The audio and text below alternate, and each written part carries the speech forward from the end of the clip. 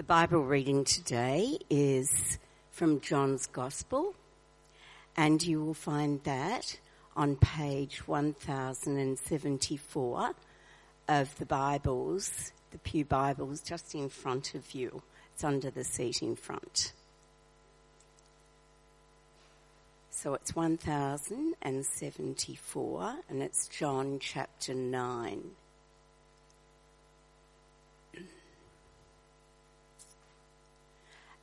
As Jesus went along, he saw a man blind from birth.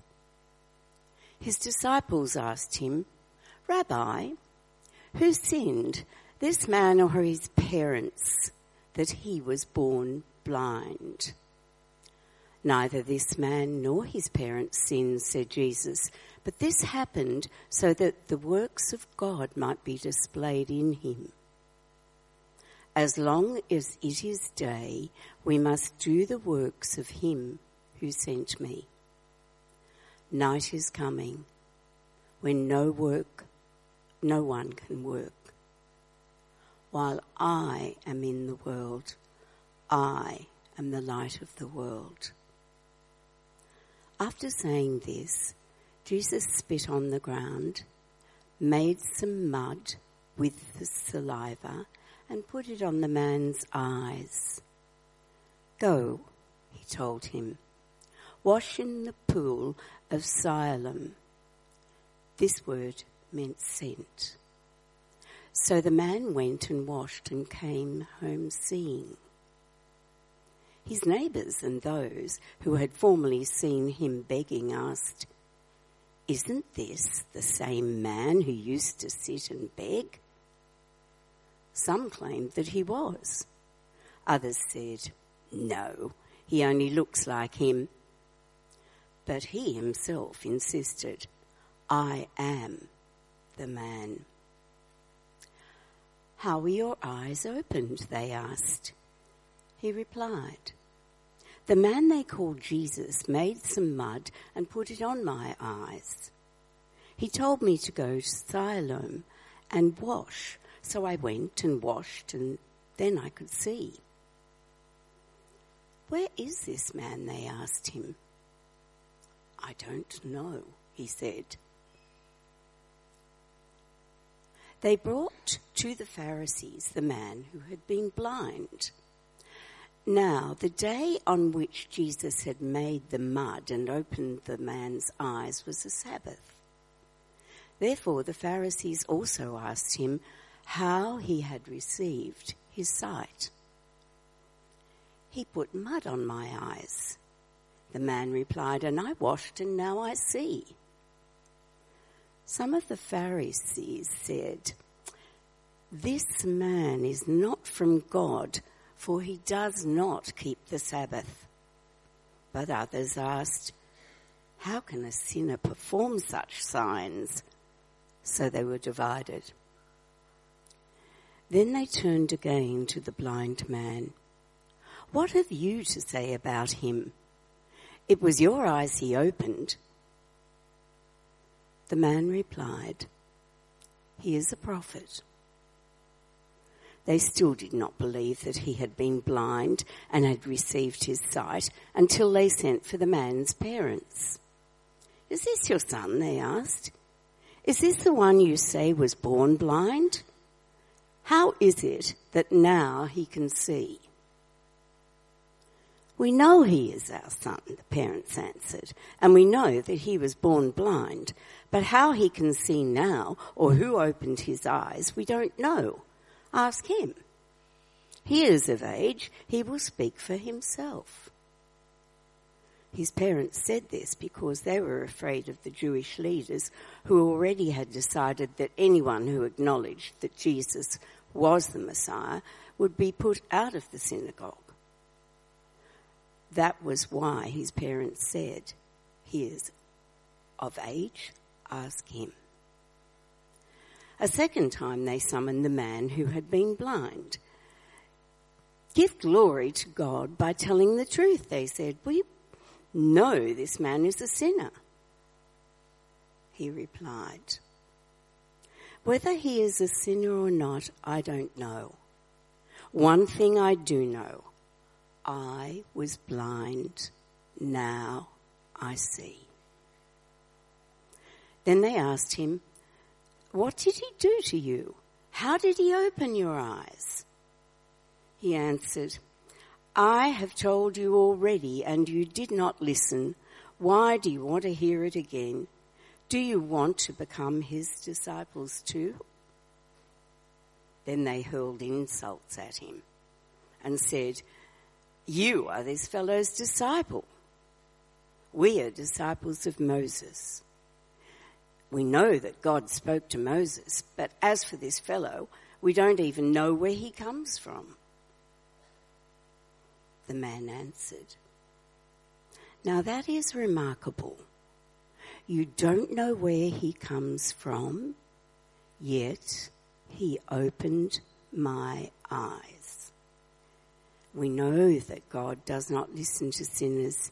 He listens to the godly person who does his will. Nobody has ever heard of opening the eyes of a man born blind. If this man were not from God, he could do nothing." To this they replied, "You were steeped in sin at birth. How dare you lecture us?" And they threw him out. Jesus heard that they had thrown him out, and when he found him, he said, "Do you believe in the Son of Man?" "Who is he, sir?" the man asked. "Tell me so that I may believe in him." Jesus said, "You have now seen him. In fact, he is the one speaking with you." Then the man said, "Lord, I believe." And he worshipped him. Jesus said, "For judgment I have come into this world, so that the blind will see, and those who see will become blind." Some Pharisees who were with him heard him say this and asked, "What? Are we blind too?" Jesus said, "If you were blind, you would not be guilty of sin. But now that you claim you can see, your guilt remains."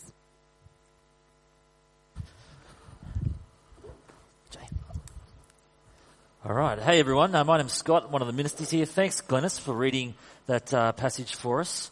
And I hope you have that open in front of you. It's John chapter 9. It'd be really handy to do that as we begin. Well, the man is playing beach volleyball down at the beach, obviously. He launches up to smash the ball, but he doesn't see that it's a seagull, and he slams the poor bird instead. Young couple are skimming stones at the edge of a lake when a guy gets down on one knee, takes out a small velvet box, and he gives it to his girlfriend. And mistakenly, she takes it from his hand and skims it across the lake, and it skips a couple of times before sinking when his heart sinks too. A lifeguard performs a dramatic rescue at the beach. Heroically, he brings the nearly drowned child to the shore, but he's the only one who hasn't realised that he's just plucked a baby seal from the sea, not a child. And a cricketer prepares to go out to bat, and he grabs a half avocado from the lunch table, mistaking it for his protector, and something doesn't quite feel right as he squishes it into position. Some of you will recognise these scenarios as from the Specsavers commercials on TV, and you think it should have gone to Specsavers. But then if you can't see properly and you try to go to Specsavers, this happens. Maybe that's not a good idea. And then you think, I know, what if Specsavers came to you, but then that happens? You think not being able to see properly is a genuine problem, isn't it?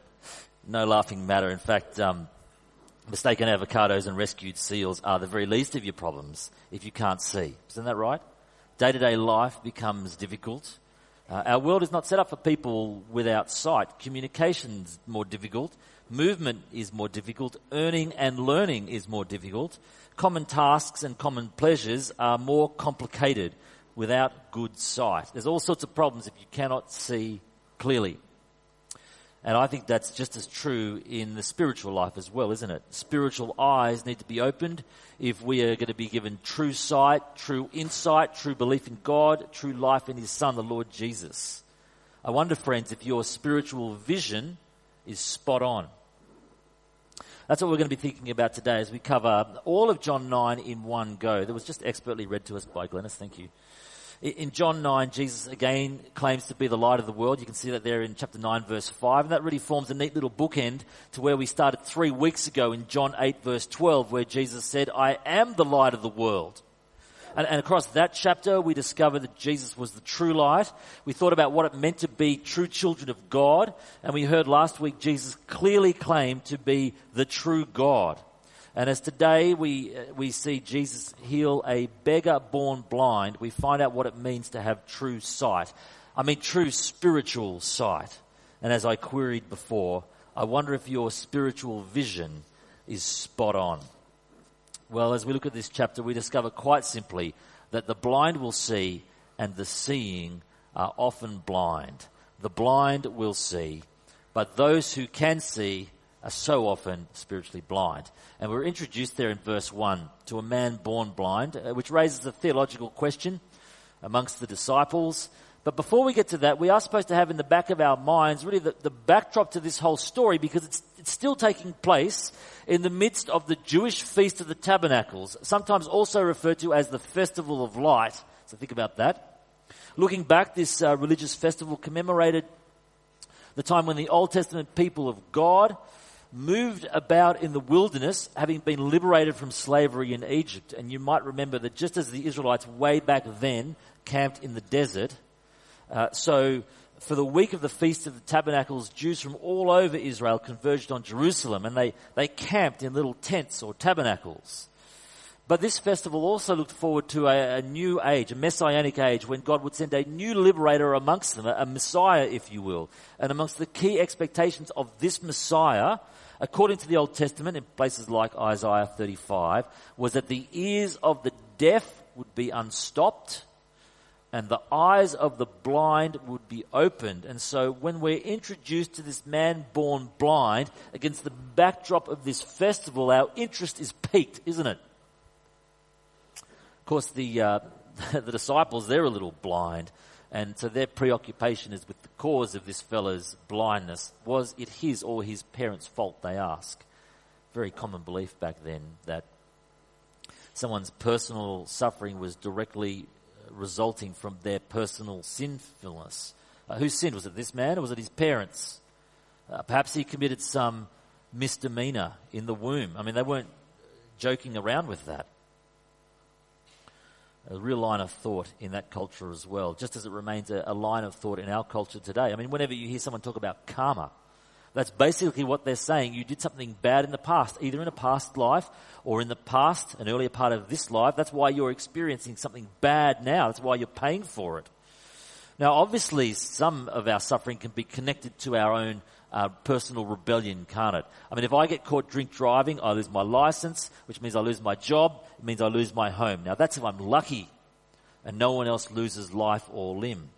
If I neglect my spouse or I prove to be unfaithful, my marriage will suffer, my wife and my sons will suffer as well as me. So, of course, some connection exists, but you can't universalize that principle to say, my suffering is always connected to my sin. It might be. It might be connected to somebody else's sin and rebellion. It may just be connected to the fact we live in a fallen and broken world, or there may be no discernible reason for it whatsoever. But it's not because of karma. We don't believe in that as Christians. There are no past lives to pay for. There are no future lives to make amends in. There is just this single life. And you can sense the kind of urgency Jesus thinks about that when he says in verse 4, the night is coming. We've got to work while it's day.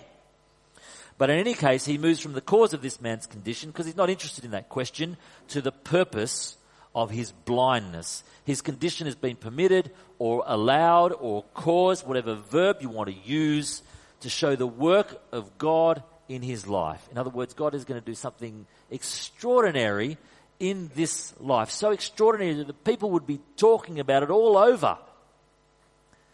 And still talking about it some 2 millennia later. Now, just before we move on, it's probably worth saying, you can't universalize that either. It's not the case that with our personal suffering, God is going to do something so extraordinary that people will be talking about it centuries later. I'm sure that he will do great things in our lives, in our suffering, if we let him. But let's spare ourselves sort of delusions of grandeur and just concentrate on remaining faithful in whatever circumstances we find ourselves in. Now, I reckon all of us would have played the game Sardines at one stage in our life, or a version of it. You know the game, you're with a group of friends at night, you're in a house, or you're inside somewhere, you turn out all the lights, and one person hides, and then you've got to find that person. And when you find them, you've got to stay next to them silently until everyone else finds them too. Now, it's actually way more fun than it sounds. And I was playing it once with a bunch of youth leaders on a weekend away, and I found the guy who was hiding, and he was in the shower in the pitch black. And so by the end of it, there were 15 of us there in the shower, huddling together in the pitch black. Very odd sensation, not being able to say a thing. And then the guy turned on the shower on full blast cold water. That was a very odd sensation too. And of course the lights went on, and everybody could see again. And I'm sure you would have had that sensation somewhere in your life of being in such a dark place you could not see a thing. And then the lights go on and you're able to see again. Imagine that for the very first time. Or like Jamie was saying, imagine seeing colour for the very first time. Well, Jesus kneaded together some mud with his saliva, and he anointed this blind beggar's eyes and told him to go wash in the pool of Siloam, which meant sent. So Jesus sent him to sent, and he washed and he went. And verse 7, he came home seeing. What a lovely little phrase. He came home seeing. The blind will see. Wasn't born blind because he sinned or his parents sinned, but his blindness provided a wonderful opportunity for God to be at work in his life, and for the Messiah to hint at his coming age when the eyes of the blind are open, just as you might expect if you were a first century Jew celebrating the Festival of Light, the Feast of Tabernacles. Wouldn't everyone be keen to join in this celebration? Wouldn't they be equally thrilled at this marvel? I mean, his parents and his friends and neighbours, and especially the religious guys, because they all wanted God to send his Saviour. Wouldn't they all be excited? Yeah, nah. And the story takes a really sad turn, which we'll get to in a moment. But this man born blind, he doesn't just see Jesus, doesn't just see physically for the first time, he sees Jesus. And by the end of the chapter, he sees him very, very clearly. You think about it, at the time his eyes were first opened, he hadn't seen Jesus at all. He had just heard his voice. It wasn't until Jesus came looking for him way down in verse 35 that he first laid eyes upon his healer. But did you sense the second time around that the Pharisees interrogated this guy, seeing for the first time that he really started to see Jesus for who he was? Who is this man? What did he do to you? How did he do it? They're the questions that are fired at this man. In verse 11, well, they call him Jesus, but I don't know where he is. I mean, I've never seen him before. Didn't catch a glimpse. Verse 17, I think he's a prophet. But by verse 25, whether he's a sinner or not, I don't know, but I know that I was blind and now I see. And I wonder if you detected within his cheeky retort in verse 27, why do you want to hear it again? Do you want to become his disciples too? That the man born blind is effectively saying to them, I'm going to swap teams. I mean, this should be the best day of my life. I'll get my sight back, might get reintegrated into society, get to be a part of religious life for the first time. I understand this is going to get me kicked out of the synagogue before I get in there, and my integration is going to be cooked. But I'm swapping teams. I'm going with Jesus. I am one of his disciples. And his response to the Pharisees' inquisition in verse 30 is quite something. It's worth reading out again in full. Read with me in verse 30. where he says to the Pharisees, now that is remarkable. You don't know where Jesus comes from, but he opened my eyes. We know that God doesn't listen to sinners. He listens to the godly person who does his will. No one has ever heard of opening the eyes of a man born blind. If this Jesus were not from God, he could do nothing. You see what he's saying? The evidence is incontrovertible. It's obvious where Jesus comes from. God doesn't listen to sinners. If he opens the eyes of a man born blind, Jesus is from God. Otherwise, he could do nothing. So this fella, he's well on the way to getting there, and he's just following the signs, right? But though his eyes have been opened physically, he's not yet seeing things crystal clearly. Some impairment remains. Some clarification is required. And so you see there in verse 35, when Jesus initiates contact with him, again, he says, do you believe in the Son of Man? That is the powerful figure you read about in Daniel 7 in the Old Testament, who is given authority from God himself. And the guy's like, well, I sure would like to know who that is. And Jesus says, you are looking at him. You are talking with him right now. And the man responds by worshipping him literally on his knees. The best day of his life. Woke up blind, goes to bed seeing. Woke up a beggar, goes to bed a disciple and worshipper of the one they call Jesus, a healer, a prophet, and the Son of Man, given authority by God himself and sent to him. He is the subject of a miraculous work of God, and now he becomes subject and the devotee of the Son of Man, the Lord Jesus Christ, who opens the eyes of the blind in fulfillment of the great messianic hopes. It's the best day of his life, because the blind will see. So friends, I do have to ask you, how is your spiritual vision? Because this unlikely subject, born blind, bringing nothing to the table, is the only one who sees Jesus clearly. Physically, he sees, sure. But spiritually, crystal.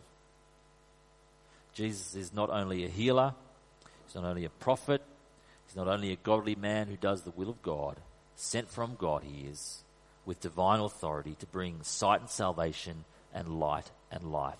When you think about Jesus, is that who you see clearly? Because 2 pairs of designer frames for $199 is not going to help you here. The blind will see.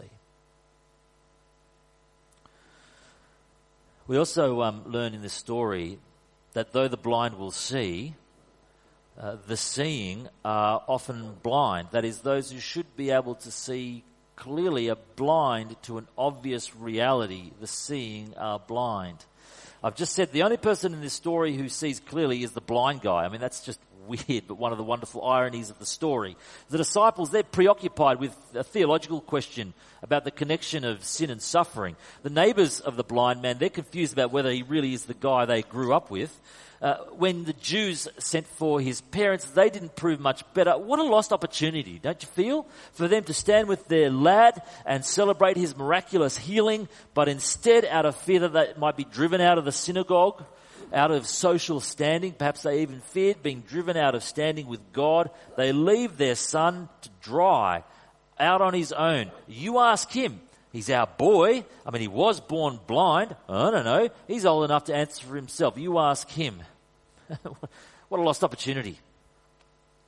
But really the blindest of all are the ones who ought to have had the best sight, don't you think? The Pharisees, devout people. People just like us in many important ways, who read the scriptures carefully like we do, who have weeks of prayer and fasting like we do, who aim to feed the poor and help the marginalised like we do. And yet they cannot help themselves but turn a miraculous healing into a religious controversy. Verse 14, have a look. Jesus made the mud and opened the man's eyes on the Sabbath. Yes, technically Jesus breached their stricter standards, although not Scripture itself. Firstly, he healed someone, which you're allowed to do according to the Pharisees only in scenarios of grave danger, so not really this guy. And he kneaded together some mud, and he anointed the guy's eyes with it. So 3 strikes Well, he can't be from God, they reason in verse 16, if he's done all that.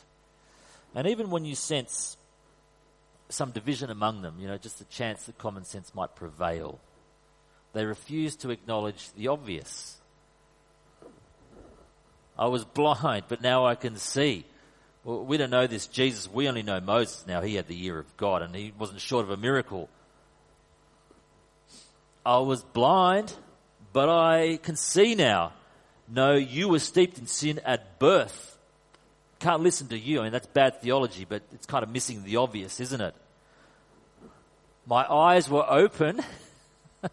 I was blind, but now I see. I am standing in front of you, eyes wide open. How is it that I can see and you can't? Must be because you won't. The blind will see, but the seeing are blind, refusing to acknowledge what is plain before them. Got a little riddle for you guys. I know you like riddles. See how you go with this one. I'm only one colour, but not one size. Stuck at the bottom, yet I easily fly. Present in sun, but not in rain. Doing no harm and feeling no pain. That's tricky, isn't it? Give you another clue. I'm as big as an elephant, but I weigh nothing at all. I am, of course, a shadow. I'm a shadow. Such a clever guy, that Scott. Should really listen to him more. I'm a shadow. Now, as the chapter nears the end, we see the light of the world, Jesus. He dispels darkness on the one hand, but he casts shadows, especially the shadow of judgment on the other. The blind will see, but the seeing are blind. That's a problem because it means they're subject to judgment. Let's find out how Jesus puts it in verse 39. Read along with me. For judgment I have come into this world so that the blind will see, and those who see will become blind. Down in verse 41, if you were blind, you would not be guilty of sin, but now you claim you can see, your guilt remains.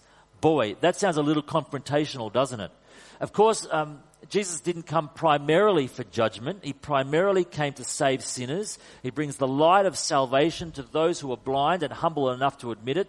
That is, to those of us who admit that we don't have all the answers and who know that light and life and salvation come from outside of us, from beyond our personal and family resources. But the light of the world doesn't just bring salvation, it also casts the shadow of judgment over those who refuse to come to the light, despite the available evidence standing before them, perhaps staring at you right in front of your eyes. And I think that's the real problem with spiritual blindness, that kind of deliberate refusal to acknowledge Jesus for who he is. It attracts the judgment of God rather than the salvation of Jesus. You don't want to be in that place, friend. And I've been trying to work out all week, in what ways are we, even maybe especially those of us who claim to be Christians, may have been Christians for decades, in what ways are we likely to fall into the Pharisees' folly? What can we learn from them? Because I think they are like us in so many ways. Some people will say, well, their problem is they pay too much attention to the scriptures.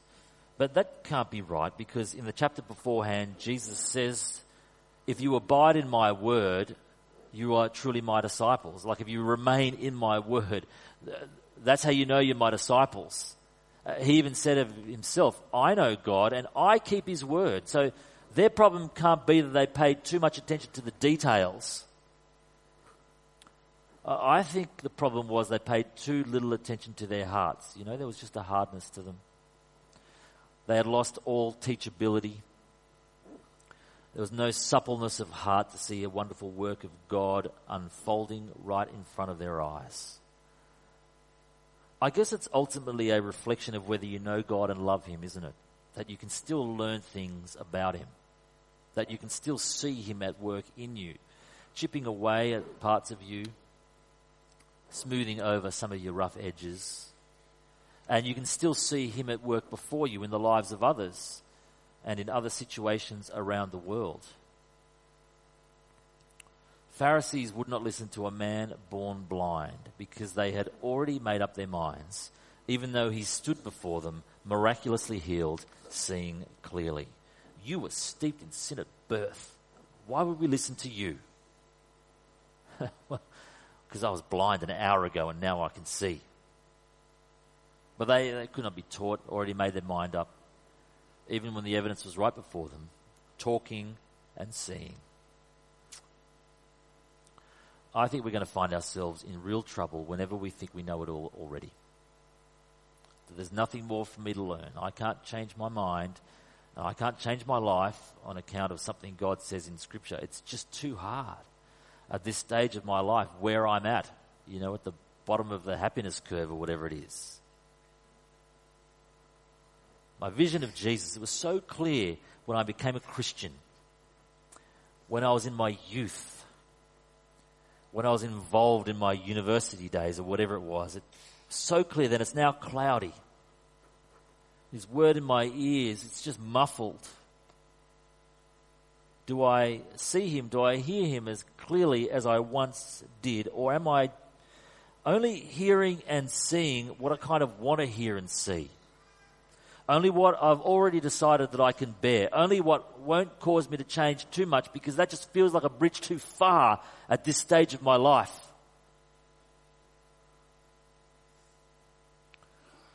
I think a good sign that you see Jesus clearly is not just because you've got a teachable and supple heart, ready to respond to his word and works.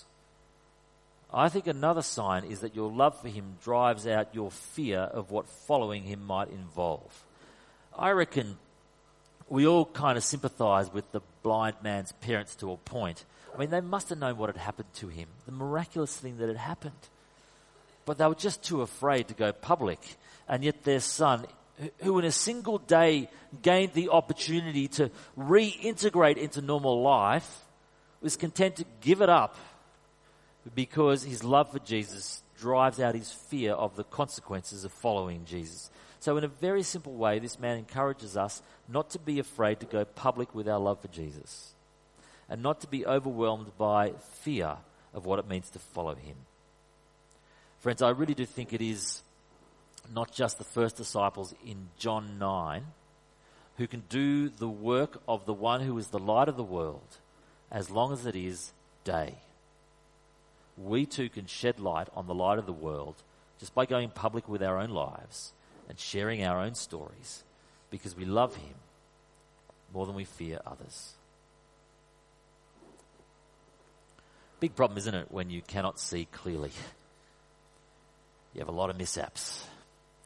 Keep bumping into things.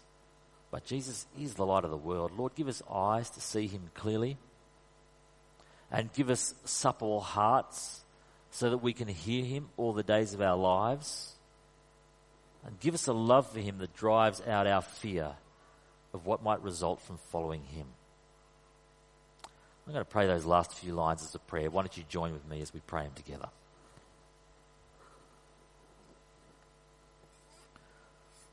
Lord God, we recognize Jesus as the light of the world.